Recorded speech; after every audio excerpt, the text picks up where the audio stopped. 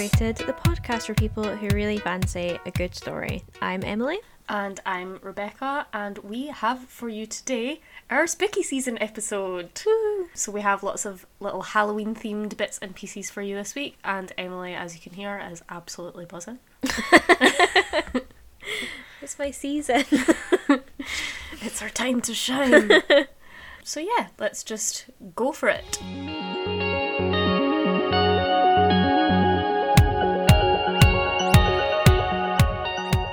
What are you infatuated with?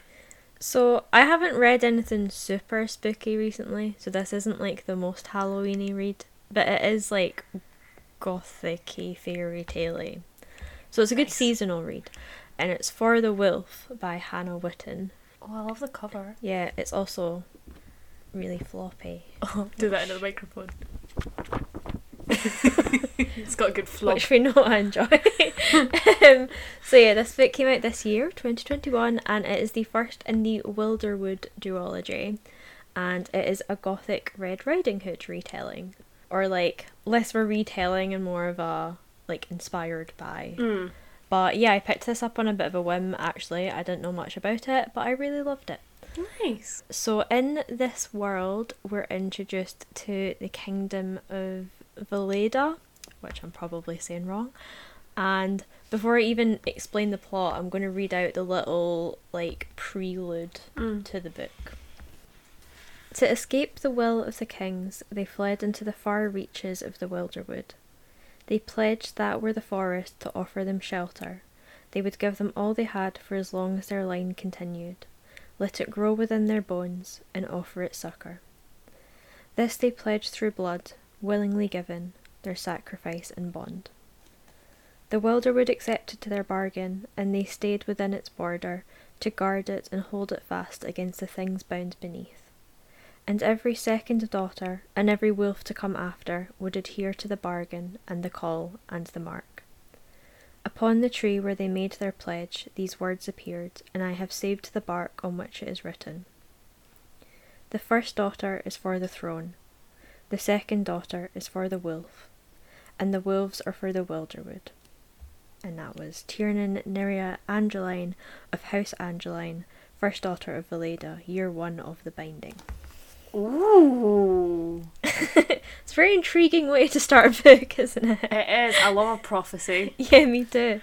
And obviously, because it's a prophecy, it is purposefully like a bit vague, and I want to kind of discuss that in a second. But essentially, for reasons, the second daughter born in this, royal line in this kingdom gets sent to the Wilderwood, to the wolf, as a sacrifice. And the hope is that with that sacrifice, the wolf will release these 5 kings, who are basically like gods, that he has been holding hostage for centuries. But as I said, this is quite vague, and it's a running theme throughout the book that every time Red says, this is what we're taught growing up, like this is a religion, she finds out it didn't happen that way. So for example, when she first meets the wolf, she asks him if he'll let the kings go, now that she's there. And he's like, oh, are they still on about that? So I just think it's a very clever theme to have in a book that already has its origins, like, in another story. Yeah. So yeah, this book does follow Red, the second daughter, as she is sacrificed to the wolf. The wolf is called Aemon. We love him. Aww. And her older sister, Neve, is destined for the throne to continue the royal line. And essentially the plot of the book is Red learning about the magic which she now has that connects her to the Wilderwood. She learns that it's not necessarily this like scary thing, and in a similar way her relationship with Aemon grows. And then you also have Neve's perspective, who begins to go down this dark path because she believes that she has to rescue her sister from the Wilderwood, and will do that by any means possible. Oh, so good. So there's lots of very interesting gothic themes in this book. You've got that like gothic doppelganger theme, which is really prominent. There's lots of doubling and deception and like people with multiple names and titles. And I don't know much about the botanical gothic, except that it is a thing. But I feel like this book must fit into that somehow, because it does have themes of like nature taking back control. Oh, I love that. Which I think is a botanical gothic thing, but don't quote me on that. Botanical Gothic, that's like our flat's aesthetic. Yeah, basically. But yeah, I don't want to focus too much on the plot today because I do think it's one of those ones that's maybe best to go in not knowing too much about it and just kind of join Red on the ride. And also, most of my quotes today are about the setting because that was what stood out to me. So I'm just going to go for those quotes today. Nice. So I have a couple from very early on where Red first enters the Wilderwood. And this first one is Red having just been forced to walk into the woods and she's got lost. Red didn't know how long she'd been walking when the thicket rose before her, grown up around one of the white trees. Short, scrubby bushes wrapped the trunk, thorns pointed outward at wicked angles. Through the close growth, Red could barely see the black rot spreading up the tree, crawling towards the clustered branches at the top. A thorn caught in her hood as she tried to skirt around the thicket, one she'd swear hadn't been there before. The crimson fabric peeled back from her face. Another dagger-sharp thorn drew a bloody line down her cheekbone. Red clapped her hand to the wound, but the damage was done. A bead of blood rolled slowly down the thorn, coming to its end and dropping to another, ever closer to the dark, ravaged trunk of the white tree. If she tried to reach through the tangle and smear it away, she'd only catch more thorns, spill more blood. So Red stood and watched and waited, dread rolling beneath her ribs. Her blood touched the white trunk, hesitated. Then the tree absorbed it, took it in like water to parched soil. Tripping over leaves, Red backed away from the tree until she collided with another, this one also thin and pale, also twisted with black rot. Underbrush tangled in her skirts, and Red tore herself away, the rip unnaturally loud in the silent forest. That sound again, reverberating up from the forest floor, rustling leaves and stretching vines and clattering twigs cobbling themselves into something like a voice, something she didn't so much hear as feel. It boiled up from her centre, from the shard of magic she kept lashed down through white-knuckle effort. Finally, it's been only one for so long. A tree limb broke from a trunk, fell to the forest floor. It shriveled at once, years of decay packed into seconds, leaving nothing but a desiccated husk. Red's teeth hummed, the hairs in her arms standing on end. Branches arched toward her, roots slithered beneath her feet, and she stood frozen as a deer in the path of an arrow. This was what she'd prepared for, in the deepest parts of her mind, the places she didn't have to look at too closely. She denied it to Niamh, saying they didn't know what happened to the second daughters who crossed the border. But she'd known there could be nothing here but death, and she thought she'd prepared for it. Now that it waited, shaped like clawed branches and twisted roots, she realised that preparation wasn't acceptance. All the quiet acquiescence she swallowed over 20 years erupted, spilled over, drove her teeth together not in fear, but in rage. She wanted to live, and damn the things that said she shouldn't. So Red ran. Vines swung for her, the leaf-strewn ground buckling to trip her feet. The white trees bent and arched as if fighting against invisible bonds, screaming for release. Like the forest was an animal desperate for her blood, and something held it back. Finally, Red reached a clearing. White trees ringed it, quivering, but she ran to the centre, where the ground was only moss and dirt. Her knees hit the soil, her breath rasped, skirt in tatters and twigs in her hair. The moment of calm shattered with the sound of splintering wood. One of the white trunks, slowly splitting, like a smile cutting from one side of a mouth to the other. The trunk opened wider, gleaming with sap-dripping fangs. One by one, smiles cut across the other trunks, smiles full of teeth, smiles that wanted blood. Red lurched up on shaky legs, started running again. Her feet were numb, a stitch pulled at her side, but she ran on and on. Eventually, her knees gave out, vision narrowed to a pinprick. Red collapsed in a pile of leaves, forehead pressed to the ground. Maybe this was the fulfilling of the bargain. The stories of Gaia's body riddled with root and rot. Maybe the wolf wouldn't decide whether or not she was an acceptable sacrifice until after his Wilderwood consumed her, like it had consumed Gaia in the end, waiting to see if it spat out the kings in return. Maybe he'd be the one holding it back as she ran, whetting its appetite with the chase to unleash it when she was spent. Red's eyes closed against the expectation of teeth in her neck. A minute. 2. Nothing happened. Sweat sticking her hair to her face, she looked up. An iron gate rose from the ground.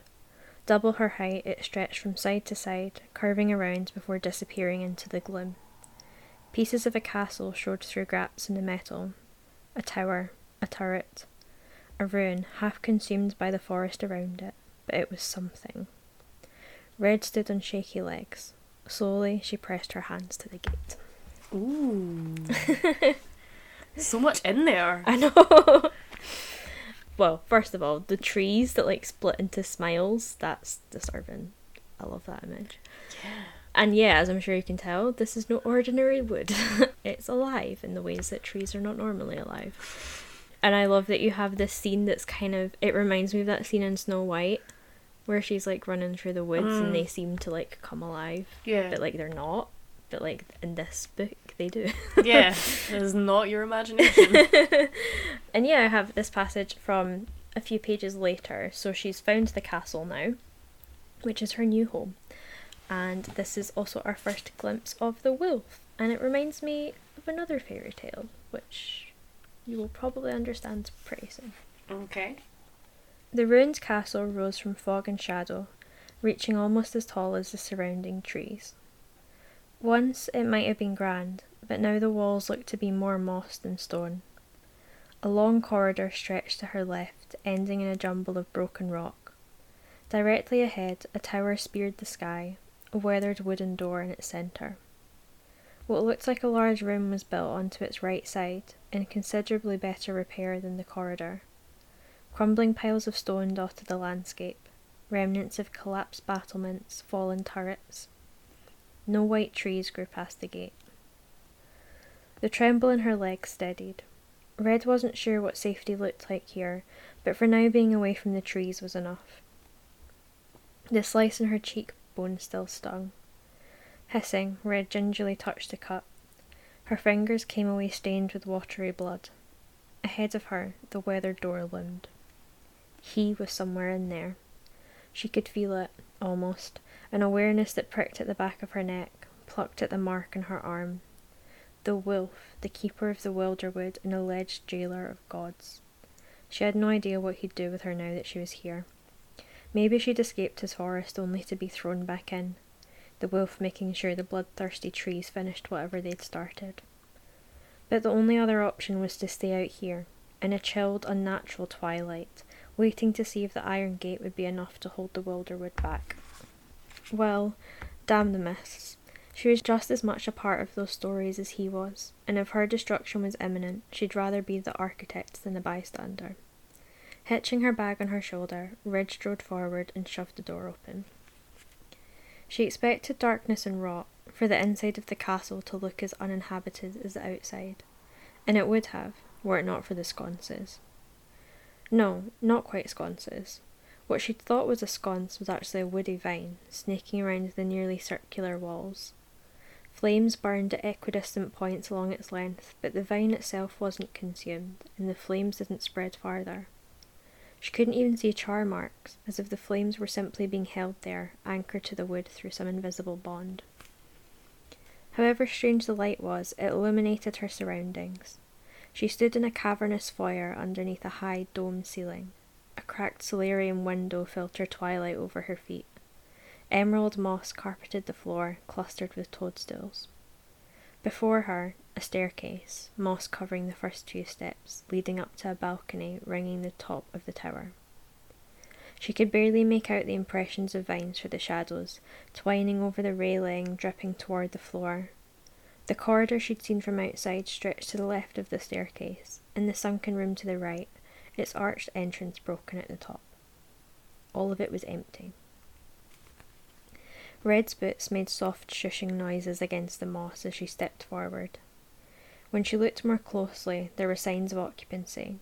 A dark cloak hung on the knob of the staircase. 3 pairs of scuffed boots sat by the broken archway into the other room. But nothing moved in the room, and everything was unnaturally silent. Red frowned. Behind her, a light blinked out. Slowly, Red looked over her shoulder. Another flame along the strange vine extinguished. She almost tripped in her haste toward the staircase, noting as she put her foot on the bottom step that there was no light up there at all. Red backpedaled, changed direction, wheeling around the stairs. Light glimmered ahead of her, flames lining another staircase, this one leading down instead of up. Red ran towards it, the room around her plunging rapidly into twilight. The last flame blinked out as she reached the stairs. She paused, breathing hard, waiting to see if the lights before her would do the same. But the flames remained upright and glowing, lit along another strange, unburnt vine. The carpet of moss covered the first few steps here too, but soon it gave way to thin roots, crisscrossing over the stones like veins. Red kept her eyes on her feet to keep from tripping, counting her steps as a mainstay against panic. The stairs ended on a small landing, housing a wooden door and nothing else. Red pushed it open before she could talk herself out of it. It didn't creak. Warm, friendly light flooded the edges of the door, seeped onto the landing like a rising sun. Red stepped in as silently as she could. She froze, familiarity first a blade, then a balm. A library. Back, she stopped herself before she thought the word home. It would hurt too badly and didn't feel wholly accurate anyway. Back in Veleda, the library had been one of the places she'd spent the majority of her time. Niamh had lessons most days, things beyond the simple writing and arithmetic Red had been taught, so Red was left largely to herself. She read most everything in the palace library, some things twice. It was one of the few ways to soothe her mind when it started churning and spilling over itself, connecting fears and spiderwebs she couldn't disentangle. The scent of paper, the orderliness of printed words, the sensation of page edges beneath her fingers smoothed the waves of her thoughts to placidity. Most of the time, anyway. The presence of books was really the only similarity between the palace library and this one. Overstuffed shelves stood in straight rows. Books cluttered small tables, and a pile of them stood precariously by the door, topped with a half-full mug of what smelled like coffee. Candles with strangely unwavering flames gave the room a golden glow. Wait, not candles. Shards of wood, curiously unburnt, same as the vine above. Her bag fell to the floor with a muffled thunk. Red held her breath for half a second, but nothing stirred in the stacks. The sound she made might have been a laugh had there been more force and less fear behind it. A library in the depths of the Wilderwood. Cautiously she stepped forward, trailing her hands over book spines. The scent of dust and old paper tickled her nose, but there was no trace of mildew, and all the books seemed cared for, even the ones that looked impossibly old. Someone was minding this library then, much better than they seemed to be minding the rest of the castle. Most of the titles she recognised. The Palace Library carried a renowned collection, second only to the Great Library in Corsica, at the southernmost tip of the continent. Monuments of the Lost Age of Magic, a history of Riltist trade routes, treaties on Magician democracy. Up and down the rows she wandered, letting the familiar sights and smells of a library seep the broken glass feeling from her eyes. She was almost calm when she reached the end of the 5th row. Then she saw him. Red's breath came in a quick, sharp gasp, ripping the quiet in two. She pushed her hand against her mouth, like she could force the sound back in. The figure at the table didn't seem to notice. His head bent over an open book, hand moving as a pen scratched over paper. The lines of his shoulders spoke of strength, but that of only a man rather than a monster.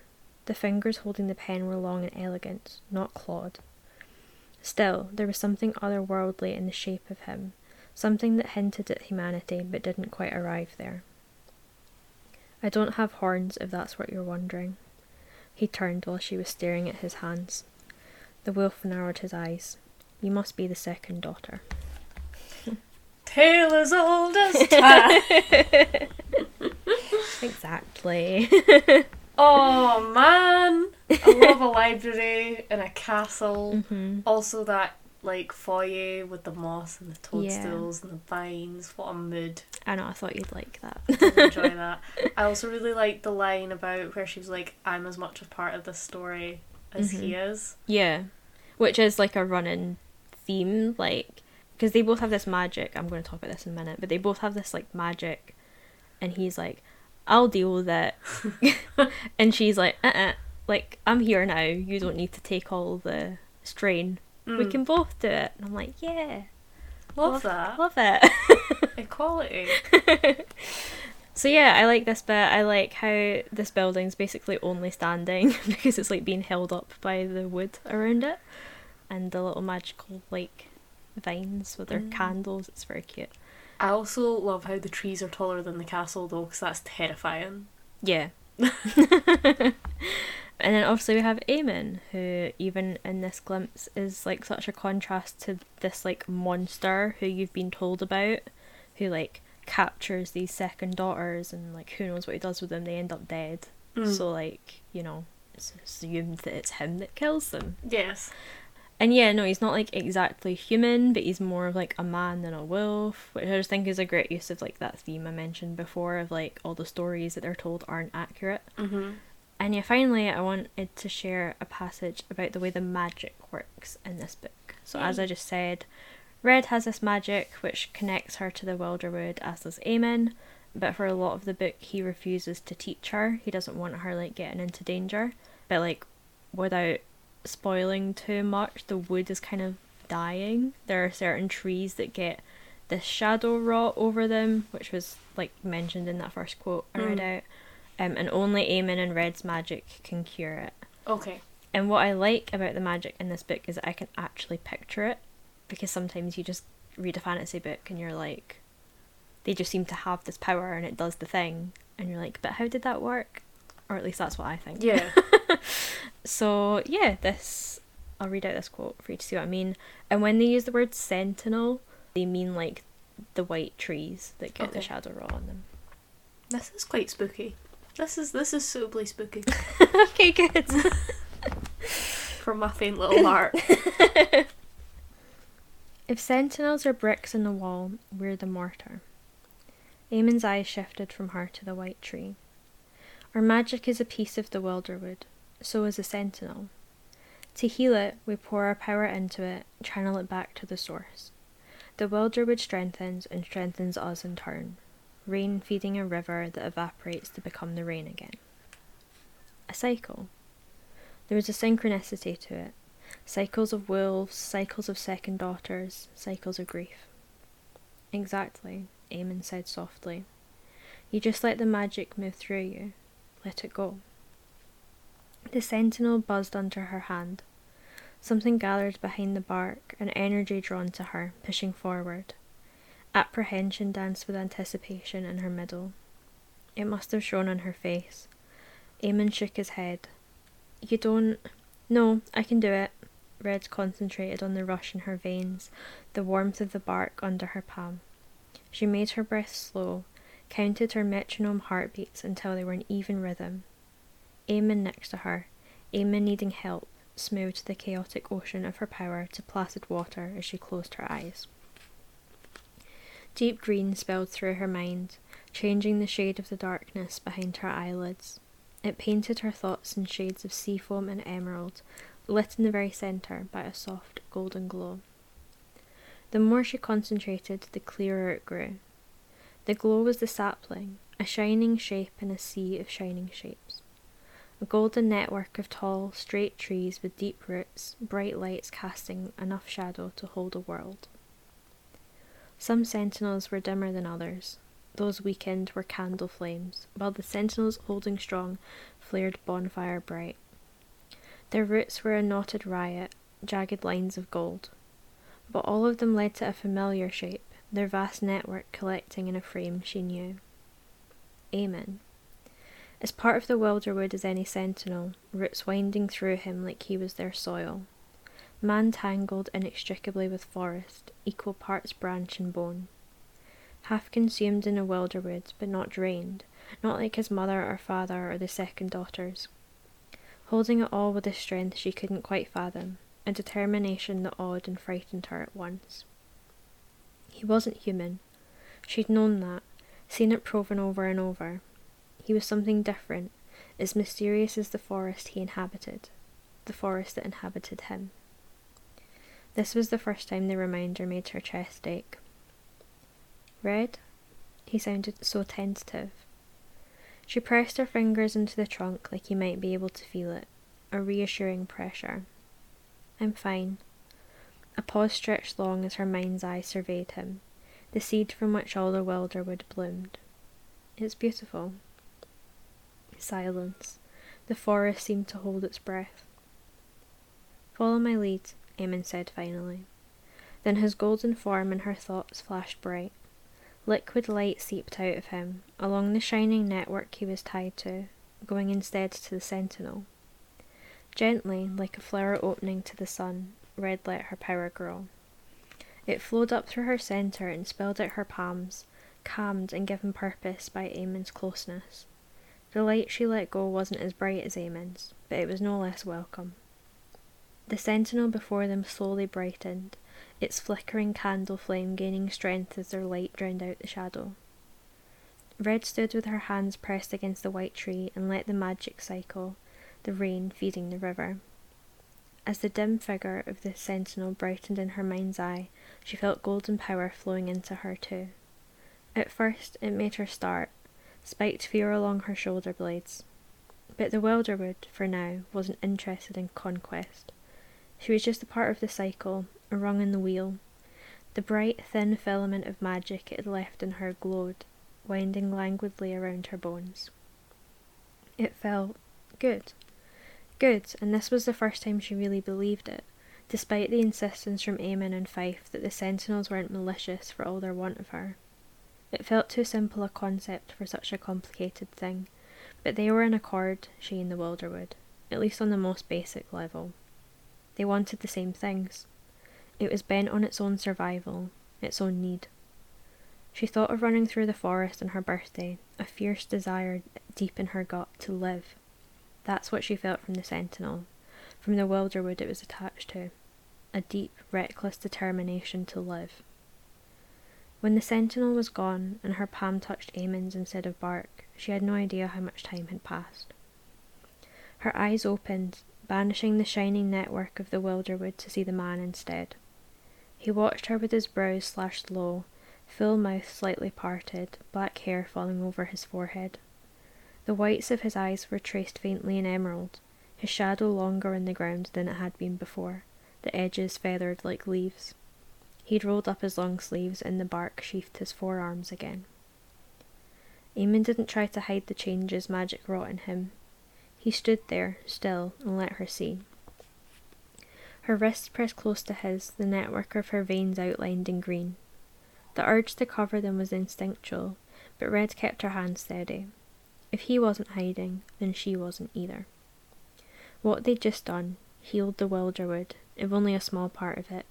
Together and unbloodied, wrought honesty from them both. Slowly, the green in his eyes faded. Bark disappeared, revealing only scarred skin. His height lessened, the edges of his shadow on the ground grew more solid. No permanent changes, not this time, though that previous extra height lingered. Just another scar, another mark made for the forest. He watched her a moment longer, the severe lines of his face unreadable as the veins winding up her arms faded back to blue. Then Eamon dropped his hand from hers and turned away. Red pressed her palm against her thigh, banishing the lingering warmth of his touch. At their feet, where the sentinel had been, there was only unbroken moss. Looks like it worked. Eamon made a low sound of affirmation.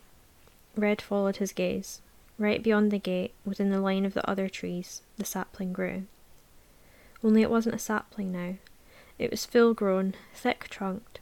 Leaves bloomed from the white branches clustered around its crown, vibrant and green. Looks like it did. There was something like wonder in his face, and it transformed the harsh lines of it, backlit by forest and mist. Hidden beneath Red's sleeve, the bargainer's mark twinged. She pressed her hand against it fleetingly and forced her gaze back to the sentinel. away from him. Already the green leaves had dulled, muted. One let loose from a branch, drifted to the forest floor. Eamon hissed in a breath. She'd seen the forest woven into him, rooted between his bones. Its feeling hurt him. Aww. He just loves his trees, man. I love this man. Yeah, I know. I feel like this entire book just needs like Hosier's like self-titled album Yes. like played over it. Yeah, I'm getting big in a week vibes. Yeah, definitely. So yeah, it's just very pretty, and I don't actually have a lot to say about it other than like I like that you can picture the magic. Yeah, that is the And- most intricate and sensible magic that I have heard of for Yeah. ages. And I like that the Wilderwood is inside them. Like you can see it especially with Eamon. Like he gets the bark on his arms and his shadow like looks like leaves. And like when he bleeds there's like sap mixed in with his blood. And like leaves will like sprout out of cuts and stuff. So it's like a really good balancing act between like bodily horror but like very pretty natural imagery. It's like a Yeah. really weird mix, and I mean that in a good way.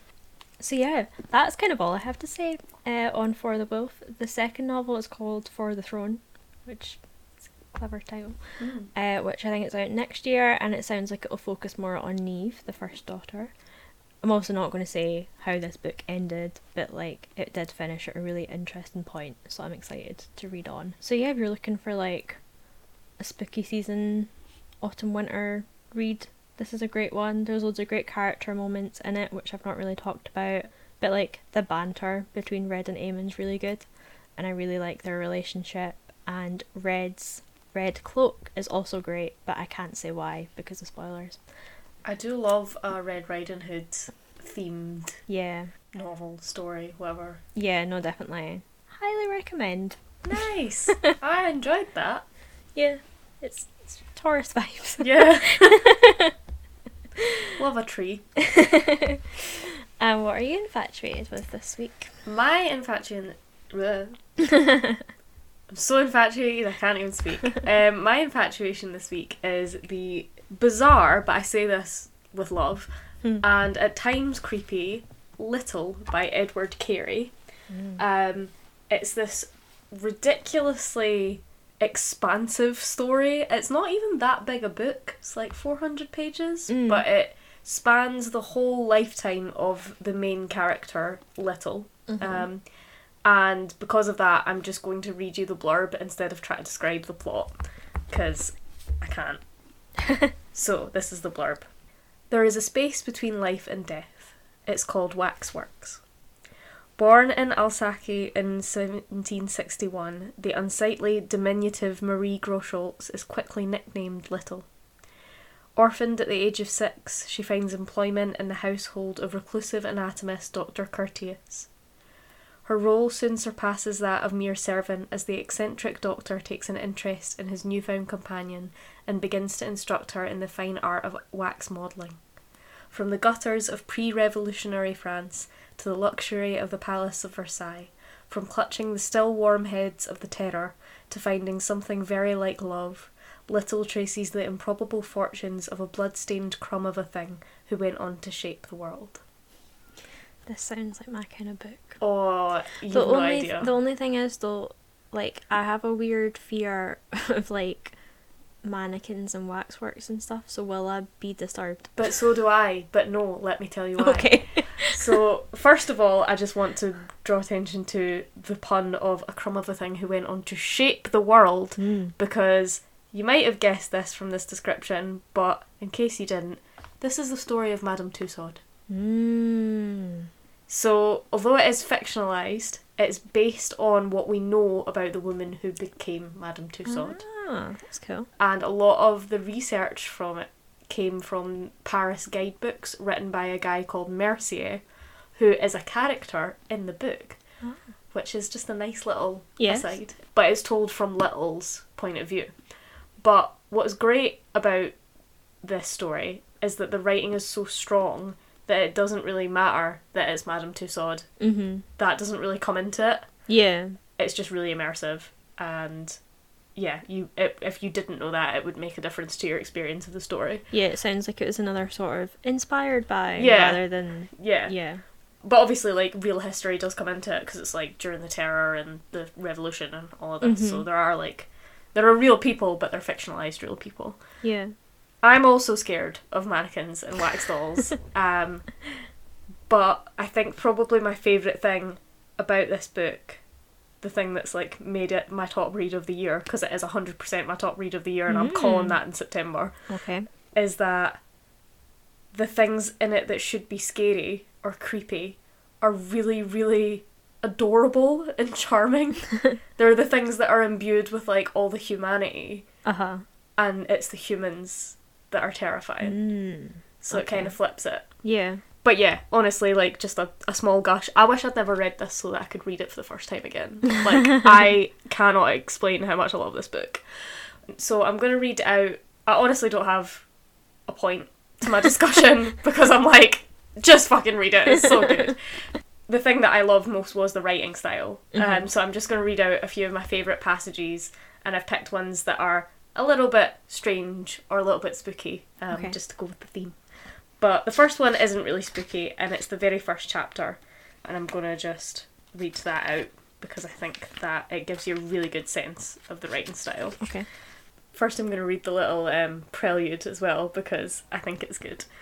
The extraordinary life and historic adventures of a servant called Little, containing travels across 3 countries, lost children, lost parents, ghosts of monkeys, tailors' dummies, wooden dolls, an artificial populace, 1 king, 2 princesses, 7 doctors, the man who walked all over Paris, the man who was sewn and stuffed with wadding, his mother a mogul, the man who collected murderers, famous philosophers, heroes and monsters, every one of significance, several houses, each bigger than the last, progress, retreat, a large family, scenes of historical import, famous people, ordinary people, love, hate, massacres of innocents, murders witnessed, bodies taken apart, blood on the streets, misery, prison, loss of everything, marriage, memories captured and contained, calamity daily exhibited, history owned, written by herself.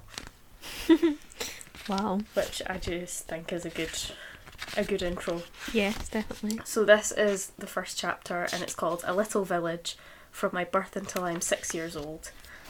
Chapter 1, in which I am born and in which I describe my mother and father. In the same year that the 5-year-old Wolfgang Amadeus Mozart wrote his Minuet for the harpsichord, in the precise year when the British captured Pondicherry in India from the French, in the exact same year in which the melody for Twinkle Twinkle Little Star was first published, in that very year, which is to say 1761, whilst in the city of Paris people at their salons told tales of beasts in castles, and men with blue beards, and beauties that would not wake, and cats in boots, and slippers made of glass, and youngest children with tufts in their hair, and daughters wrapped in donkey skin, and whilst in London people at their clubs discussed the coronation of King George III and Queen Charlotte, many miles away from all this activity, in a small village in Alsace, in the presence of a ruddy midwife, 2 village maids, and a terrified mother, was born a certain undersized baby. Anna Marie Groscholz was the name given to that hurriedly christened child, though I would be referred to simply as Marie. I was not much bigger at first than the size of my mother's little hands put together, and I was not expected to live very long. And yet, after I survived my first night, I went on, despite contrary predictions, to breathe through my first week. After that, my heart still kept time, without interruption, throughout my first month. Pig-headed, pocket-sized thing.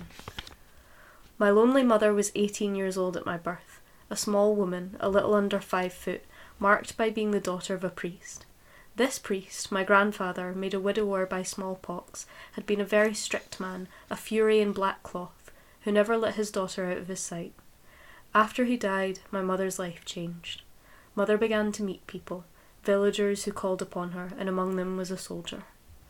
This soldier, a bachelor somewhat beyond the customary age, possessing a sombre temperament brought on by witnessing so many appalling things and losing so many soldier friends, took a fancy to Mother. He thought they could be happy, so to speak, being sad together. Her name was Anna Marie Waltner. His name was Joseph George Groscholz. They were married, my mother and my father. Here was loving, and here was joy. My mother had a large nose in the Roman style. My father, so I would come to believe, had a strong chin that pointed a little upward. That chin and that nose, it seems, fitted together. After a little while, however, father's furlough was over, and he returned to war. Mother's nose and father's chin had known each other for 3 weeks. I was born of love. The love my father and mother had for each other was forever present on my face. I was born with both the Waltner nose and the Groscholz chin. Each attribute was a noteworthy thing on its own, and nicely gave character to the faces of those two families. Combined, the result was a little ungainly, as if I were showing more flesh than was my personal due. Children will grow how they will. Some distinguish themselves as prodigies of hair growth, or cut teeth at a wonderfully young age. Some are freckled all over, others arrive so pale that their white nakedness is a shock to all who witness it. I nosed and chinned my way into life. I was certainly unaware then of what extraordinary bodies I should come to know, of what vast buildings I would inhabit, of what bloody events I would find myself trapped within, and yet it seems to me my nose and chin already had some inkling of it all. Nose and chin, such an armour for life. Nose and chin, such companions. To begin with, for always, there was love. Since girls of my stamp were not schooled, it was mother who gave me my education through God. The Bible was my primer. Elsewise I brought in logs, looking for kindling in the woods, washed plates and clothes, cut vegetables, fetched meat. I swept, I cleaned, I carried. I was always busy. Mother taught me industry. If my mother was busy, she was happy. It was when she stopped that uncertainty caught up with her, only to be dispelled by some new activity. She was constantly in motion, and movement suited her well. Discover, she would say, what you can do. You'll always find something. One day your father will return, and he'll see what a good and useful child you are. Thank you, mother, I shall be most useful. I do wish it. What a creature you are. Am I? A creature? Yes, my own little creature. Mother brushed my hair with extraordinary vigour. Sometimes she touched my cheek or patted my bonnet. She was probably not very beautiful, but I thought her so. She had a small mole just beneath one of her eyes. I wish I could remember her smile. I do know she had one. By the age of 5, I had grown to the height of the old dog in the house next to ours. Later I would be the height of doorknobs, which I liked to rub. Later still, and here I would stop, I would be the height of many people's hearts. Women observing me in the village were sometimes heard to mutter as they kissed me, "Finding a husband will not be easy." On my 5th birthday, my dear mother gave me a doll. This was Marta. I named her myself. I knew her little body, about a sixth of the size of my own. I learned it entirely as I moved it about, sometimes roughly, sometimes with great tenderness. She came to me naked and without a face. She was a collection of 7 wooden pegs, which could be assembled in a certain order to roughly resemble the human figure. Marta, save my mother, was my first intimate connection with the world. I was never without her. We were happy together, mother, Marta, and me. Oh, there's so much to love about this. Yeah. I love that she has, like, she goes into so much detail about her face, like the nose and the chin, because, like, obviously she then later, her whole life will be studying faces and, like, making them. So, like, obviously you would pay attention to your own face as well. Yeah. Oh, I love that. I love it because it sounds like a storybook, but you know that there's going to be so much woe because it says we were happy. Yeah, yeah. So you know that it's going to get sad. But yeah, like you say, you've got the preoccupation with body parts and facial features and, like, I don't know, I love that it's just so strangely preoccupied with body parts. Mm-hmm. Like, the whole bit about the nose and the chin fitting together, I think is just so sweet. Yeah. That tone continues all the way through, and she sees the world all the way through, even before the waxworks, in this way of, like, looking at features. Yeah. Which I just think is really nice because it takes you right into the mind of an artist. So, yeah, she really doubles down on this, though, when she meets my favourite character, who is the waxmaster, Dr. Curtius. I'd also love to point out that Dr. Curtius is spelled C-U-R-T, as in being curt, but also the full word is courteous, and that is such a good pun when you learn his personality, which you're about to. So Little and her mother are sent to be servants to this mysterious doctor, but when they get to the hospital, they find that he doesn't live there like all the other doctors, and this is what happens when they get to his house. It's a little bit longer, but it is worth it. Okay. Here's your spooky house. Spooky house 1. Okay. We put down our trunk. Mother sat down on it and looked at the door, as if perfectly content to find it closed. And so it was I who stepped forward and knocked 3 times. 4. And finally the door opened, but no one came out into the night. It remained open, and no one came to meet us.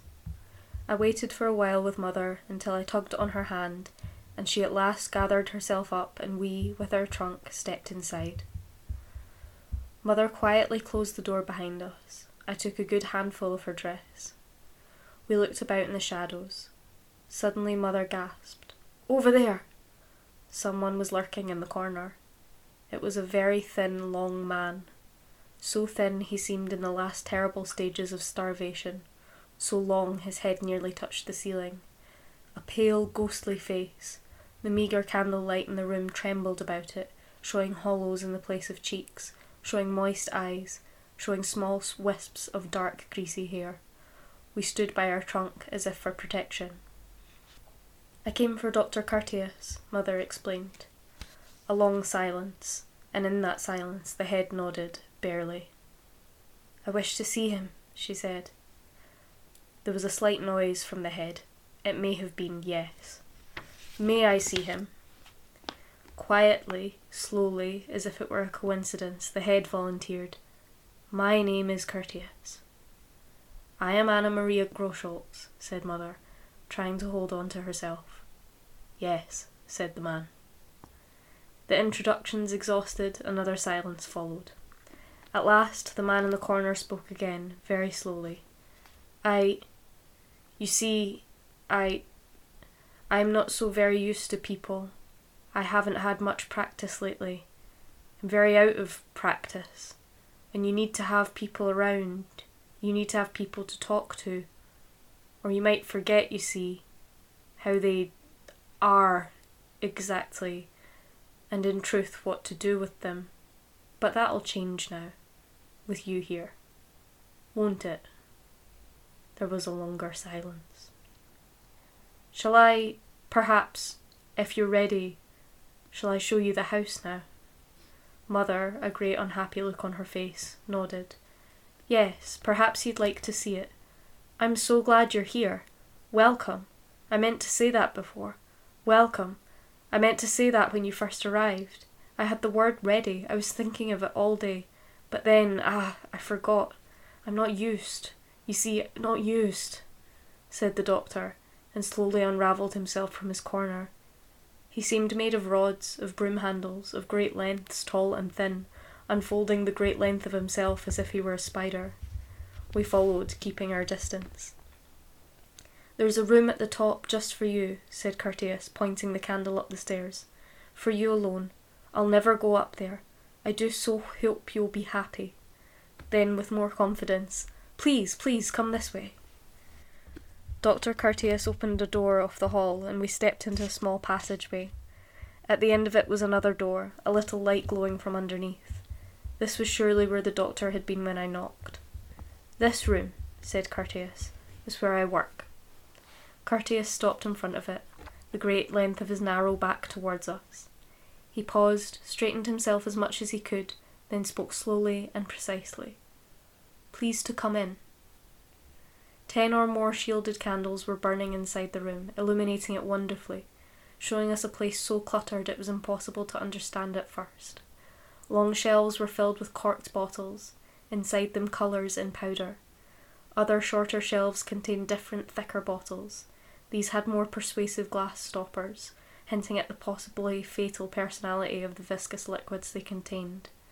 Black or brown or transparent. There were boxes filled with hair. It looked like, wasn't it? Human hair. Positioned across the length of a trestle table were various copper vats and several hundred small modelling tools, some with sharp tips, others curved, some minute, no larger than a pin, others the size of a butcher's cleaver. In the centre of the table, upon a wooden board, there was a pale, drying-out object. It was difficult to identify this object precisely at first. A piece of meat? The breast of a chicken, perhaps? But that wasn't it, and yet there was something so familiar about it, something everyday about it. It was a something, and the name of that something was on the very tip of my tongue. And that, what a jolt, was it. It was a tongue, very like a human one upon a trestle table, and I wondered if it was indeed a tongue, how did it get here, and where was the someone who'd lost it? There were other things besides tongues in this room. The most impressive part of the atelier I saw now was to be in the rosewood display cases, their clearly labelled shelves running up and down, left and right, till they covered most of one wall.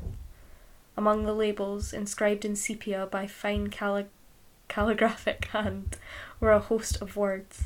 Ossa, neurocranium, columnae vertebralis, articulatio sternoclavicularis, mucus temporalis, bulbus oculi, nervus vagus, organa genitalia.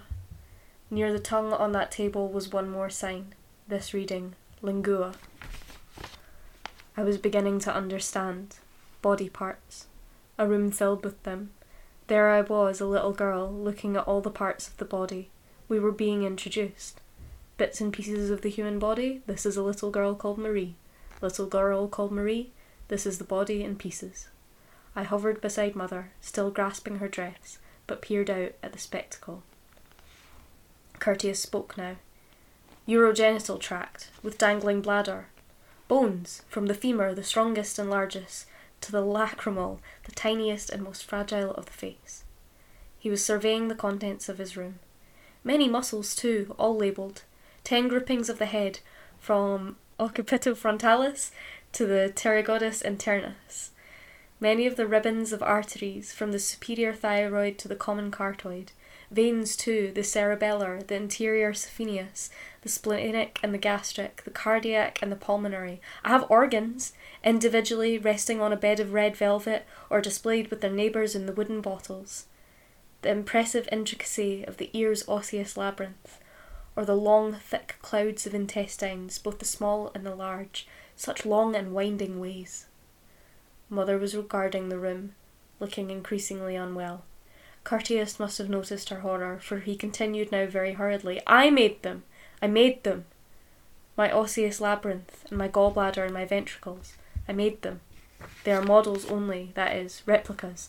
I didn't mean... I'm not used, I do apologise. What can you think of me? Don't think them real. They look real, of course. Don't they look real? You must say yes. You know you must say yes. Oh yes, very real, but they're not. No. Though they do look it. Yes. Because in fact, you see, I made them. We turned to look at him. We had been so surprised at the objects all about this room that we had failed at first to study the most significant object of all, Dr. Curtius in the light. Curtius was a young man, it now appeared, at least younger than Mother. When I had seen his long shadowy form move about itself in the darkness, I had assumed him to be old. But now I saw him both long and thin, shy and passionate, and young, breathing excitedly.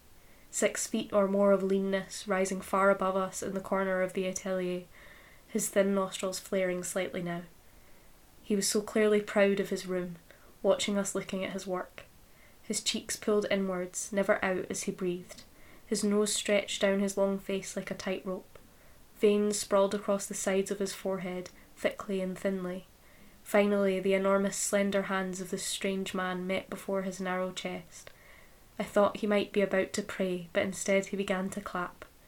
It was not a loud noise, but an excited little beating, as of a small pleased child at the promise of something sweet to eat, a happy noise that sounded out of place in this room. His upper body stooped over his clapping hands, as if some pale bird were trapped in there, flapping before his heart, and he was anxious that it should not escape. He's so cute!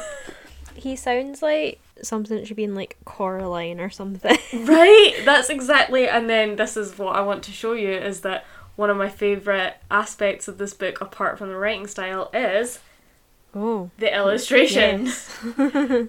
Yeah, the illustrations of this book, obviously you guys can't see it, but they are every 2 or 3 pages, and sometimes they dominate the whole page. Yeah. And sometimes they're just sort of in one corner, so like this is one. Yeah. We should post them on the Instagram. Yeah, we will. But the effect is quite unnerving when you get to a full page one like that of Curtius's face, because it's all black. Yeah, and it's just his face coming out of the shadows. But yeah, I love Dr. Curtius. He's just a man that loves his wax. Yeah. And he seems so scary. And that's what I mean about this, because that it takes everything that should be really uncanny and terrifying and makes it wholesome. Yeah. Which is lovely. That's lovely. And so I've just got one more passage, because I know that those were both quite long. But this one is from when Little and Dr. Curtius have journeyed to Paris, because they start off in Switzerland. Okay. And they've begun making wax busts of famous or notable people. Okay. And without giving too much of the plot away, to begin with, he's just an anatomist, so he's just making models for the hospital. Mm-hmm. But then he does a cast of Little's head to show her how it works, and then he begins making heads. Right. So now he's making heads of famous people. They kind of join forces with this greedy widow and her son Edmund, who Little befriends. And the widow moves the business into this big building, which is called the Monkey House, because it was literally a house full of monkeys before they move in. Okay. But all the monkeys died. Oh. Terrifying. Terrifying. And I'll show you, before I start, the illustration of the monkeys, which is just so horrific. Wow. Yeah. They look like Star Wars characters. Yeah. So, like, monkeys are quite scary anyway. Yeah. And there's a whole, like, I'm not going to read it out, but there's a whole bit before this where Little has a conversation with the monkey man that owned the house before, and he's, like, lost his marbles and he's talking to this dead monkey carcass. It's very disturbing. But this is not that. Good. This is Little cleaning the house because she's the servant, and the widow and Dr. Curtius and Edmund have all gone out. Okay. The house needed such a deal of cleaning that all four of us went about it at first, mopping and sweeping. After several hours it looked really very little better, but Curtius was coughing uncontrollably and had to be taken out. The widow and her son would promenade with him. I should stay behind and carry on the work. Hello, I quietly said to it after they left. The response was creaks and scratching. I closed my eyes and felt them moving then, all the unhappy spirits of dead monkeys running at me, swinging for me, curling up their lips, showing me their teeth. I'm not frightened. The house clicked. Something fell within the walls. You're a very grand place, I know. Something upstairs groaned. I'm going to live here. I've come to live here. Dust seemed to gather up and whirl about me. Do your worst, why don't you? I've nowhere else to go. I'm staying. I mean to work you, house, until we are friendly. A crack then, a crack that started small but grew in noise until it was a long shriek. It was the crutches, I thought, the crutches outside adjusting to the new weight of me. Please, I said, let us come to an understanding. A scurry upstairs as if someone or something were running along the landing, though when I went up nobody was there. It wasn't right, I thought, to leave me alone in such a place, with all these afternoon spirits itching to attack. Very well then, I called to the house. Do go ahead and crush a child. Here I stand. Go on, I'll not fight you. A door swung open. No one came out. No one was there. I know you're unhappy, but come, let's talk to one another and feel at home together. So it's true, you have swallowed me, and I mean, O big house, to nurture you, to be wholesome to your great insides, to fill you up, even me, your supper, little chitterling that I am, small beer. I'll tell you everything. I'll give myself to you. I cannot say whether it was my fanciful thinking or not, but the house seemed to breathe a little then, and let me touch it without unhappiness, and learn its every corner. This was where I lived now, inside the beast, and I would make it the best of all possible beasts. As I swept, as I spoke to the place, and told it who I was, and what I had learned, and how much I wished to work with my master again, and how good was his work, and how Edmund had showed me his doll, and that though he might seem a very quiet fellow, he was still company, and that the house should be good to him, for though he could be self-important, he was actually not unpleasant, with his freckles about his nose and his white chest. The mother, though, I told the house, do feel free to trip her feet, to gnaw at her in her sleep, to make her miserable as such a fine and glorious abode can. As I spilled all to the large place, as I felt less frightened and more at home, there came a dull murmur, a storm approaching from a distance. I thought at first it was a great colony of the dead monkey folk come to visit me, but then I understood these were new sounds, not from the nervous house, but from beyond, from the boulevard outside. It was the noise of shutters opening, of door bolts being pulled across, of wooden planks being laid down in the mud, a flame whooshing into life, then a sound like the clearing of 100 throats, and a murmuring of 100 voices slowly rising up in volume, as if the Boulevard du Temple itself was being wound up by those voices, stoked into life, until there was no quiet anymore, no pause to interrupt the great noise that spread over everything and was amplified alarmingly inside the empty container of the monkey house. The Boulevard du Temple, the entertainment district of Paris, a living and painted creature, was waking up. I ran upstairs. From a window I watched the boulevard swelling with people, from the repairer of broken china to the rat catcher, from the water carrier to the sedan chair carrier, from the feather merchant to the brickmaker. People of Paris were coming in. Here opposites mixed. Flower-covered wig-makers' assistants walked behind coal carriers thick with black dust, and among them were the boulevard people shouting. Itinerant musicians, men with puppets, toy sellers, actors in bright costumes, a man walking a great bear, blind men playing fiddles, children singing, old men dancing, flame swallowers, sword swallowers, a great circus of extraordinary people. All here was living. The noise of the boulevard echoed so loud inside the monkey house that I did not hear the doors open below, nor the widow enter the building until she was upon me. I was roughly instructed to return to the main hall, and there to keep brushing until the hideous animal smell was gone. But that smell would never entirely leave us. When it was time to sleep, the widow, summoning monkey shadows all around her, took the light upstairs, and with it Edmund and my master. In the darkness I heard shouting and weeping and laughter coming from the boulevard. Many of the noises seemed to originate from the house directly opposite, labelled the Celestial Bed, and, in slightly smaller letters, Dr. James Graham, late of London. Peeping through a shutter, I saw people arrive there late into the night, sometimes couples, sometimes single men. Twice in the night the doors of the monkey house were noisily rattled from outside by unseen hands. I tried very hard not to sleep, for my fear was up again, and I was not certain it was altogether safe to surrender to sleep in such a place. But eventually, exhausted, I closed my eyes. I dreamed of a monkey, sitting on the kitchen chair, rocking back and forth, staring at me with huge eyes. As I sat up, in bed, in terror, I saw that someone indeed was there. It was Edmund. That was very disturbing. Yeah. Do you know what, but it's not the waxworks that are scary. Yeah. It's the house, and the monkey, and the widow, and the boulevard of circus people that is all so terrifying. And I know that I've obviously not said a lot about the waxworks, but it's to avoid spoilers. Yeah. But you can tell from Dr. Curtius's love of them that that's a nice Yeah, part of the book. But the houses, obviously it says in that little prologue, many houses each bigger than the last. And that effect becomes something really quite menacing as she moves to bigger and bigger houses. Okay. Which becomes very interesting when you think of it in terms of Madame Tussauds. Yeah. Because they're obviously very large buildings. So yeah, there's loads I haven't said about this book. She goes to Versailles, which is a fun interlude to the plot. She falls in love, she lives through the terror, she experiences loss. It's a massive story.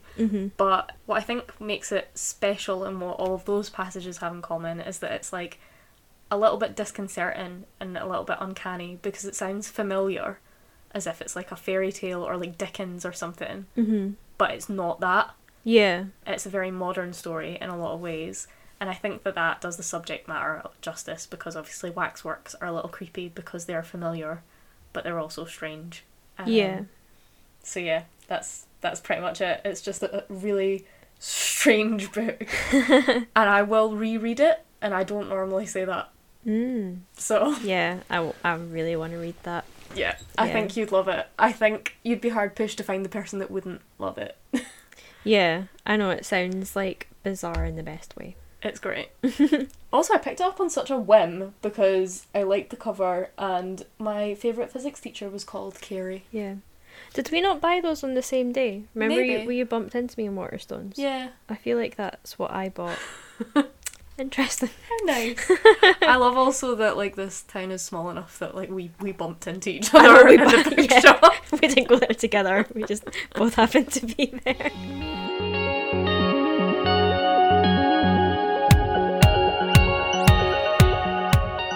For writing this week, we thought it would be fun to have a bit of a check-in with each other's writing since we haven't done that in ages, actually. So, Emily, how's your writing? What's new? Still working away on my novel.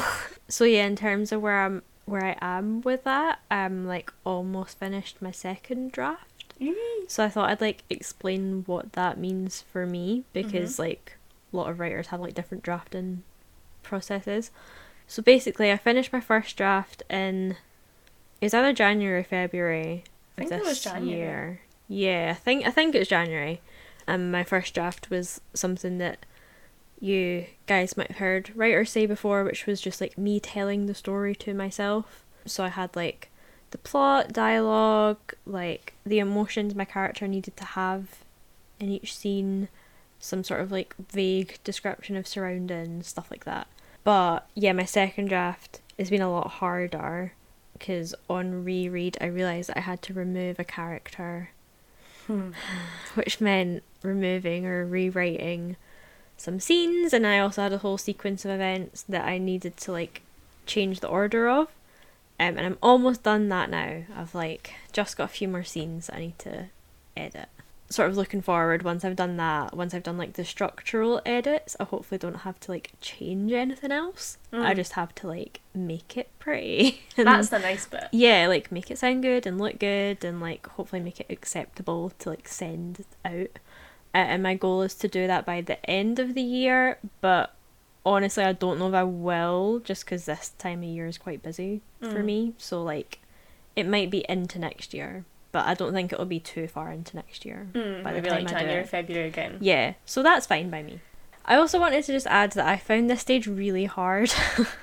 Like this is the stage where I really like questioned everything and almost gave up Yeah. and all of that like negative I'm not gonna stuff. lie, like I didn't think that I've always been really like jealous. I'm gonna say jealous, not resentful, because like I didn't resent you for it, but I was like, how are you always so positive and like motivated about writing, and then seeing you have an absolute mental breakdown on the second draft, I'm like, part of me feels better, but I wish that you didn't have to go through it. Yeah, no, but like but that's kind of why I want to say it. Yeah. Like, because everyone goes through that stage, and the point is that I've stuck with it, and it's because like deep down I do actually like it. Yeah. So yeah, I know a lot of writers listen to this podcast, and I guess I just want to say like you're not alone. And now that I've done those huge edits, like I feel so much better for it. Yeah, your whole like demeanour has changed. You just looked so sad for a couple of weeks. It was just a case of like breaking everything that needed done into like the tiniest bite-sized bits. Like I'd just be like, all I need to do today is think about, you know, changing X thing. And then like the next day I'd be like, okay, so I've thought about how I'm going to do it, so I'm going to copy and paste, I'm going to move the stuff about, but that's all I'm going to do. And then the next day I'd be like, okay, I'm actually going to like edit it. Like I was like, I had to baby myself so I wouldn't like cry every time that I sat down to look at it. So yeah, that's where I am, feeling a lot better about it now, but oh my god, that was a rough like probably like month or 2 months where I was just constantly stressing about how much I had to change. It was a rough summer. It was a rough writing summer. How about you?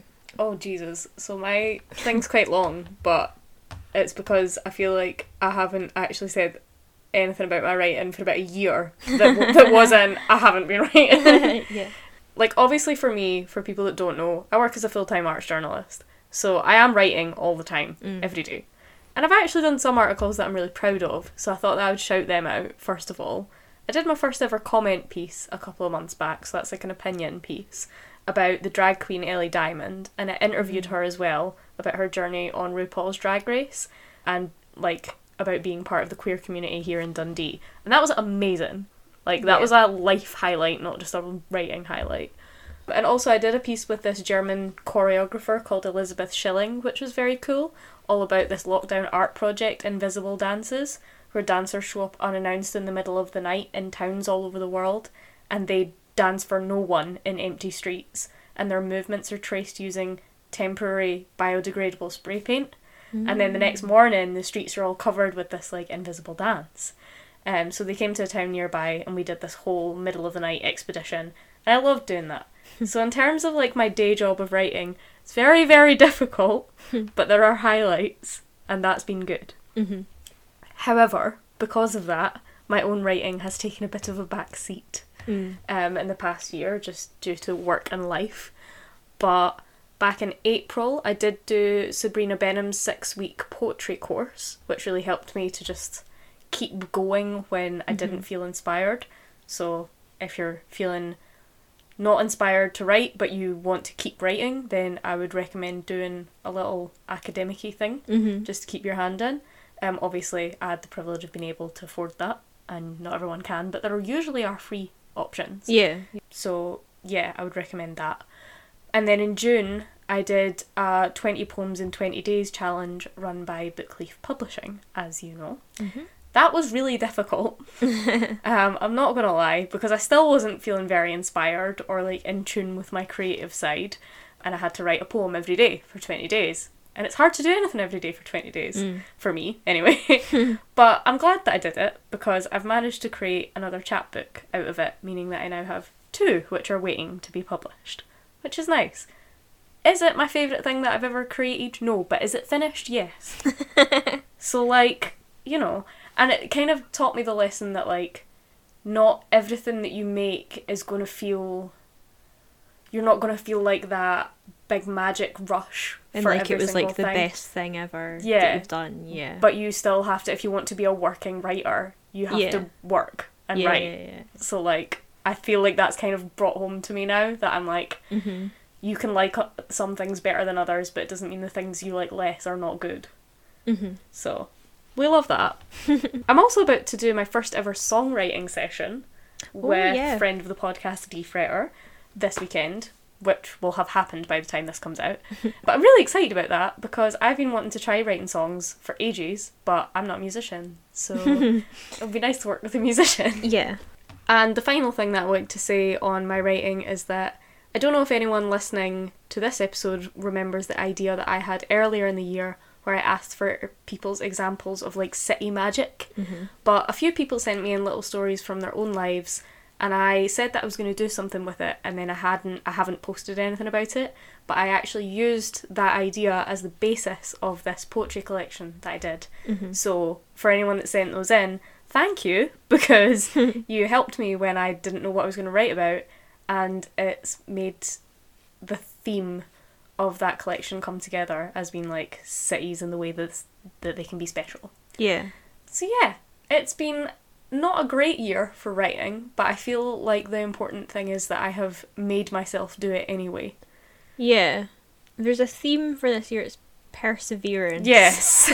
we have both persevered, even though it has kind of sucked. But I'm sure that future us will be very happy that we did that. Yeah. Did you have any little excerpts or anything that you wanted to share? Yeah, so I actually asked friend of the podcast, Stephanie, to give me a quote, because she's read my book and I didn't know what to pick. So I was like, can you just pick for me? And she did. So this was her first choice. It's just like a few lines. And I will say I've taken the names out because I don't want to reveal them. So it's just says she a lot. So yeah, this is a little exchange between my 2 main characters. Can I see your tattoo? I asked. The drink had made me bolder, or made me careless, or made me reckless. Or maybe it was the argument, the extreme emotion we'd let out at each other. She frowned, then smiled. She wordlessly slipped her t-shirt up a few inches, holding the soft fabric in place. There she was, the girl sunken into her skin. I like her, I said. She's in bloom, she said. I think that's why I wanted her. She's a bit like me. I wanted to say that I don't picture her with a head of flowers, but instead a head of stars, of constellations, brilliant pieces of light that shimmer and twinkle and capture imagination. That she is a guiding force, a point in the sky to return to over and over. But I didn't. Oh, I love your brain. Oh, thank you. And I know the main characters, so I love that. So sweet. Thanks. Do you have anything to share? Yeah, sure. I have poems, obviously, from this collection. Mm-hmm. So I thought I've picked 3 and I thought I'd give you the choice of mood. Okay. And you can tell me which one. So I have a silly one, or a sad one, or a kind of creepy one. I mean, do we do creepy because this is the Halloween Sure. episode? Yeah. Sure, I'll go for creepy. So this one has a nice story behind it. I used to have a boyfriend that thought that, trees that are like purple instead of green. Mm-hmm. He's like, don't fucking trust those trees, they look like they're from another planet. Okay. And this just always has stuck with me since I was a teenager. So this is called the Martian trees. Okay. Okay, so the thing about the red trees is that no, you don't have to talk to them, but it doesn't hurt. See, someone I used to love daily told me the red leaf trees were from Mars, and really who was I to question the word of love? And you can see it, can't you? The fleshy oddness of that bruise-bloomed foliage, its capillaried growth blotting up among the green. You can imagine it spat from that angry rock, root ball hawked in a comet through the black blue and biding there, just one silent tumour taking hold from the inside and popping out all over the place. My pedestrian love would practice crow's feet and say those trees give me the creeps, and since you can't prove a disbelief, it seemed to me the logical thing to just chat away, just in case. Like, hello Mr. Martian Tree, I see you've taken up residence in the cracks on my street. I do hope you're not missing your home planet too much today. Your stems have a lovely cherry wine glow in the June light, and so on. And so you see, don't you, how alien is actually a verb, even for love. Oh, I love that.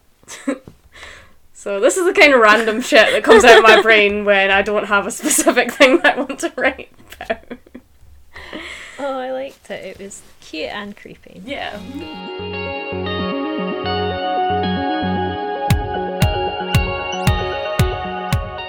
Do you have a quickfire favourite for us? I do. My quickfire favourite is not a new one, and I do think we've mentioned it on here before, maybe. But I watch it every spooky season, like multiple times, and I had my first viewing the other day. It's Practical Magic. Practical Magic! Oh, I just feel like so much of my personality is in this film. I can't believe that I hadn't seen it till you made me watch it. I know. 'Cause so much of my personality is in this. True. So, for anyone who doesn't know, Practical Magic is a film about witches, it's about a family curse, it's about murder, but it's also very romantic. It's the most, hopeless romantic, spooky film, except for maybe Tim Burton's Corpse Bride, which, to no one's surprise, I also adore. Yeah, I'd say it's neck and neck, to be honest. Yeah, so the plot follows the Owens family, who are witches, who are cursed. Anyone who falls in love with them dies. And Sally did fall in love, and she had children, but her husband did die, and so she tries to shut herself off from that ever happening again. And essentially Sally and Jilly, her sister, kill Jilly's abusive boyfriend. They then have to cover up the murder from the detective who Sally is also falling for. And none of that is spoiler, it's the setup. It's all set up. So you've got this curse and the romance with someone who's investigating the murder. The ghost of the abusive boyfriend is haunting them. And then you've got the two aunties who are just wonderful. The and aunties are amazing. Midnight margaritas. So yeah, I just think it's the perfect spooky season film for someone who doesn't want to watch horror. Mm-hmm. And I do love horror, but for some reason when I think about Halloween, I think more about this kind of film rather than horror. Like autumnal with Yeah. a dash of whimsical spooky. Yeah, Coraline and Corpse Bride and like all the like those are just the films that I think of. And also because, you know, it's this podcast, I wanted to mention how it's quite a literary film. There's a lot of letters written which become narration. And I know it was a book originally, but I haven't read it, so I don't know if the quotes are from the book or not. But I love this line that Sally writes in a letter that sounds like something straight out of the Starless Sea. It's, I dream of a love that even time will lie down and be still for. Oh, it's so good. And I thought I'd read out the final lines of the film too, because I also really love those. So yeah, it's this like cute narration at the end. I won't say what the ending is obviously, but she says, there are some things I know for certain. Always throw spilled salt over your left shoulder. Keep rosemary by your garden gate. Plant lavender for luck. And fall in love whenever you can. Oh, it's so nice. It's like Gilmore Girls, but like with magic. Yeah, that is basically what it is. Yeah. It's just wholesome, but like there's a murder. Yeah. So good. So, what is your quickfire favourite? Oh, mine isn't as fun, but this is like really random, but recently I've been super into the siren myth and like siren imagery. I don't know why, it keeps coming up and I keep seeing it in stuff that I'm consuming. So I thought I'd share my favourite siren themed poem because it also ties into the idea of monsters and costumes. Okay. And it's quite creepy. Apologies if I have read this one here before, but I did look back and I don't think I have. So I don't remember you doing one about sirens. This is Siren Song by Margaret Atwood, who is a very talented poet, as well as being known for The Handmaid's Tale, so you can see that this is not going to be a happy poem, but it's very short. This is the one song everyone would like to learn. The song that is irresistible. The song that forces men to leap overboard in squadrons, even though they see the beached skulls. The song nobody knows because anyone who has heard it is dead, and the others can't remember. Shall I tell you the secret? And if I do, will you get me out of this bird suit? I don't enjoy it here, squatting on this island looking picturesque and mythical with these two feathery maniacs. I don't enjoy singing this trio fatal and valuable. I will tell the secret to you, only you. Come closer. This song is a cry for help. Help me. Only you can. You are unique. At last. Alas, it is a boring song, but it works every time. Oh, I love that. I love it too. It's so sarcastic.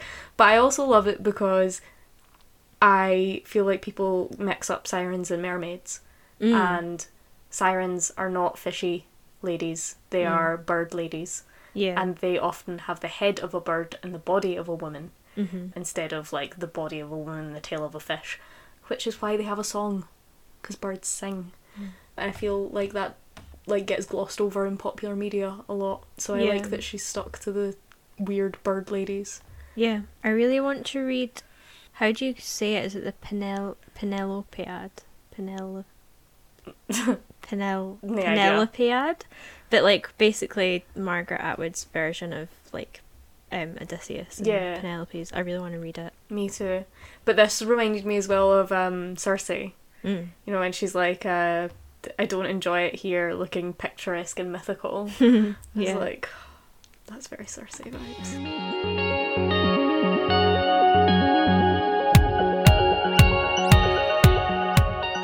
Do you have a root for us? I do. My root is like, dun dun dun, it's a little bit political today. Oh. But it is also relevant to Halloween.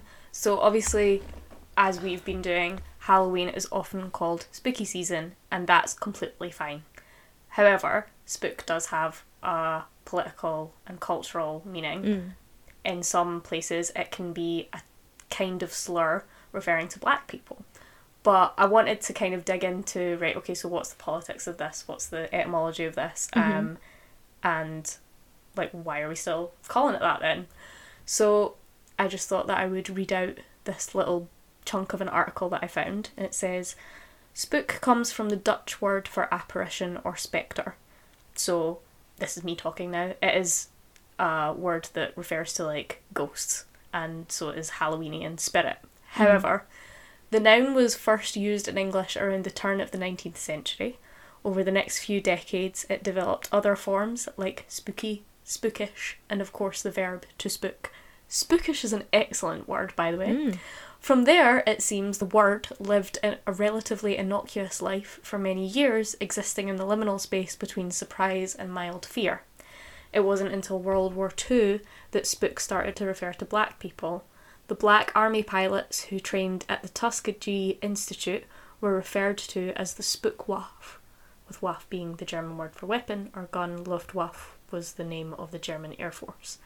So once the word spook was linked to blackness, it wasn't long before it became a recognisable, if second-tier, slur.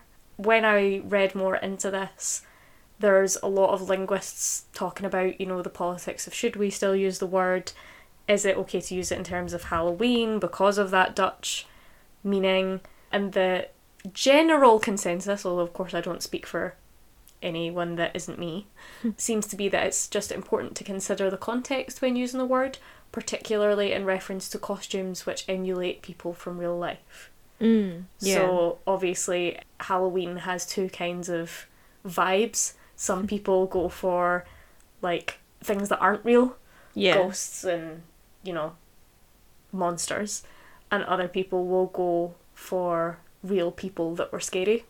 And I think that then it becomes important to decipher where you're using the word spooky. Yeah, that makes sense. But in general, spooky season is fine. If you're referring to ghouls.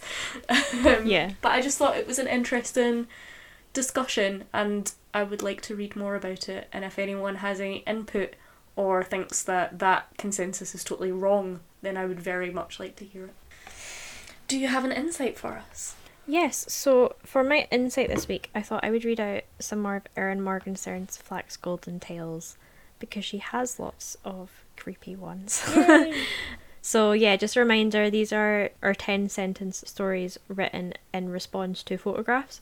And the thing I like about Morgenstern's writing is that she does often write very creepy things, but because she has such a lyrical, whimsical style, you almost fall into a false sense of security that everything's going to be lovely.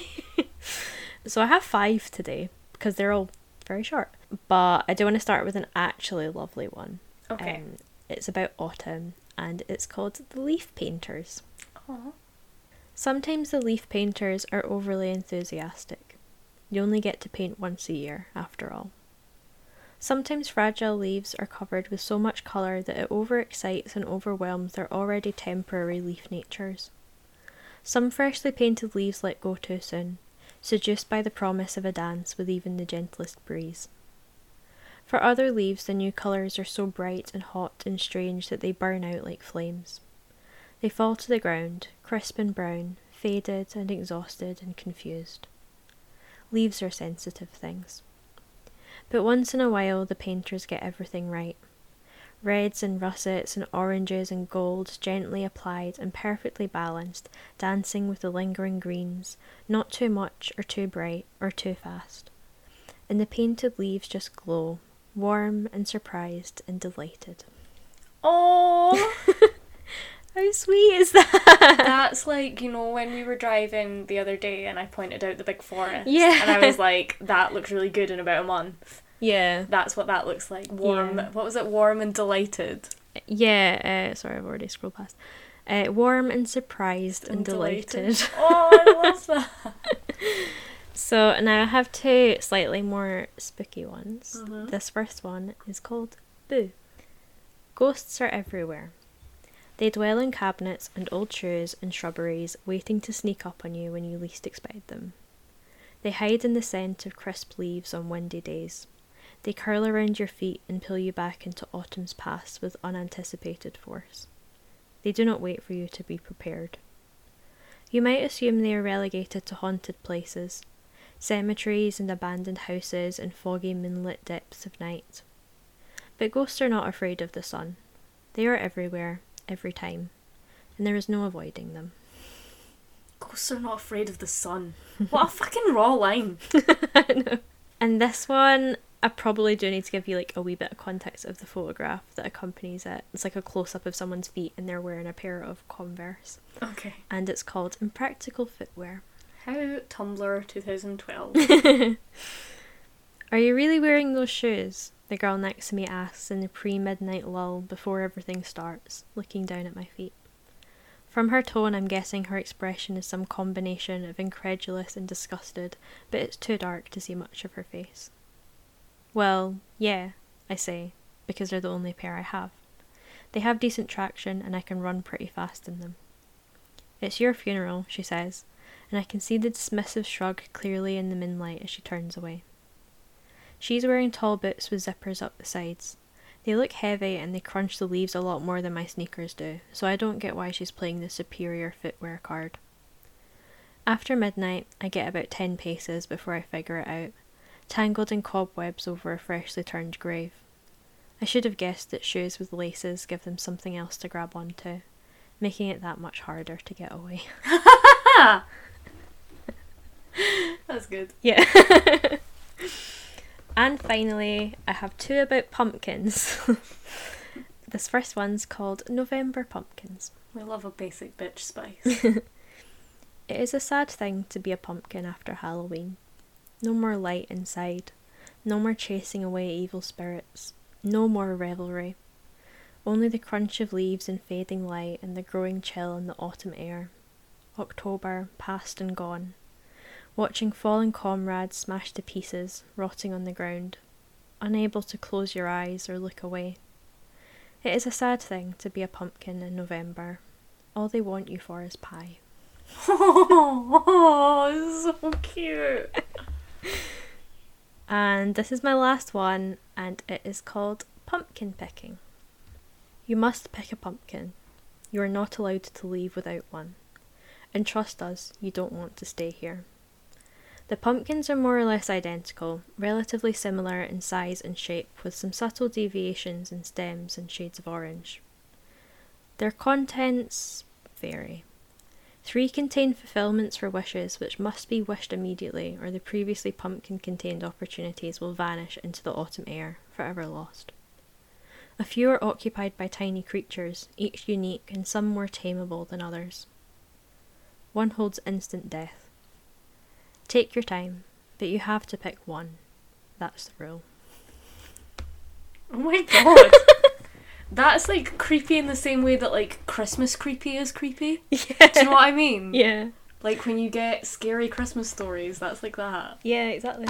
So yeah, those are my picks from our Morgenstern's website, because she had so many good like spooky ones, but those are my favourites. I love those. The Boo one reminds me of my probably favourite ever Phoebe Bridgers line, which is that ghost is just a kid in a sheet. I don't know why it brings me so much pleasure every single time that she sings it. It's because it's got nothing to do with the rest of the song. Yeah. And it just comes out of nowhere. And I just love, like, I don't know, I love the image of a ghost. Like, I like the phrase, that ghost is just. Yeah. Like, oh, it's just this. Like,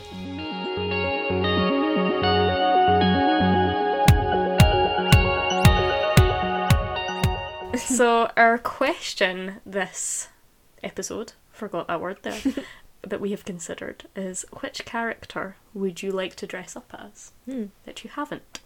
Mm-hmm. So, what's your answer? I have a few.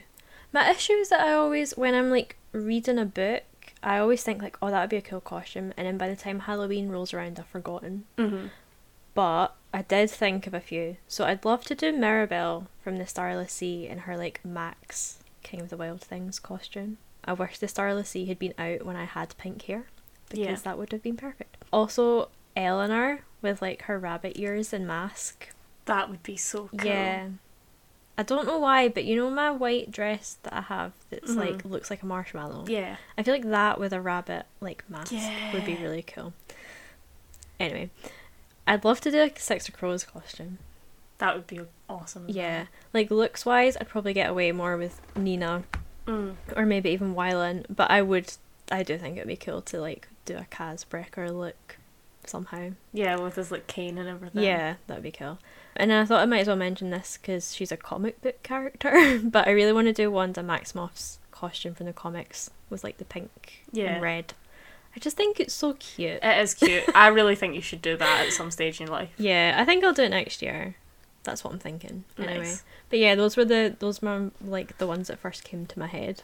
I also picked Mirabelle. Did you? Because you've actually converted me. But I'd like to do where it's like the Max gown, but it's the one at the end where she has all the embroidered stories. Oh yeah. On it. And I've actually seen some really cool like cosplays of it. That's cool. And I was just like, I would love to do that. Mm-hmm. And I also wish that I had pink hair to do, because I did have pink hair. I know. I could make mine pink again, but it's just I've just got it to go a nice blonde. Yeah. I did also see just today actually, Erin Morgenstern posted, it's to do with the night circus. Oh, the dress. The dress with the wrought iron pattern on it, and I'm like, that would be cool. That I would would be quite cool. like, I could dress as Celia because she does have like dark hair, so I could maybe do Celia one day. That would be amazing. I was thinking though, we could so do Eleanor and Mirabelle, because I could tint my hair pink. Yes. You'd could. have to strip yours and bleach yours and everything. Yeah. Or buy a wig. Or but- buy, I forgot that wigs were Wigs do inside. exist. But see, I've bought wigs for Halloween before though, and it's just not worth it. No. Because you're so uncomfortable the I know. whole night. I know. But Does yeah, look no, cool. we could. That'll be a long night of explaining to everyone who you're dressed as, but I wouldn't care. I mean, realistically, we're gonna have, if we were having a Halloween party, we wouldn't have to explain shit. We could just be like, we'll put a notice on the door. Yeah. It's like, I'm a rabbit, okay. That's I'm not really, but I am. That's all that Eleanor would say. Yeah, I know. I'll be like, I'm Fate. Actually. That'd be so fun. Yeah. But yeah, I was thinking about it and I couldn't really think of any other ones. My go-to is usually Alice from Alice in Wonderland because I have a blue dress and white socks and black shoes. So Yeah. it's easy enough, and then you can make yourself look dead or some shit, Yeah. do a zombie Alice. I know, I was just talking with my mum actually about, like, because I don't know what I'm doing for Halloween this year, like if I'm going to be going to a party or not. And I was like, I better have a costume on standby just in case. And all I can think is that I now own a like blue gingham dress. So I'm like, oh great, guess I'm Dorothy. Oh yeah. I don't even like the Wizard of Oz that much. I love the Wizard of Oz, but yeah, I don't. It's not really your vibe, is it? Like, I don't mind it. See, mine has got to just be Alice. I don't know what else I've got in my wardrobe that I could make into a costume. Yeah. It's that, or you wear it all black and paint some blood on you and you're a vampire, which I've done before. But it's so boring. It is boring though. I feel like I would rather be, I don't know, I feel like I'd rather look really homemade. Yeah. Do you know what I mean? I don't know. If you had to be Dorothy, I've got dungarees, I could be a scarecrow. True. It would make a bit more sense. Yeah. But yeah, no, Halloween costumes are fun, and I am supposed to be going to a party, but I don't, and I've been informed that costumes are not optional. You will not be let in without a good costume. Fair enough. So I don't know what I'm going to do, but yeah, I'd love to be Mirabelle. I don't think that's going to happen this year though, because that's going to take a lot of research. Yeah, I don't think this year, but one day. One day.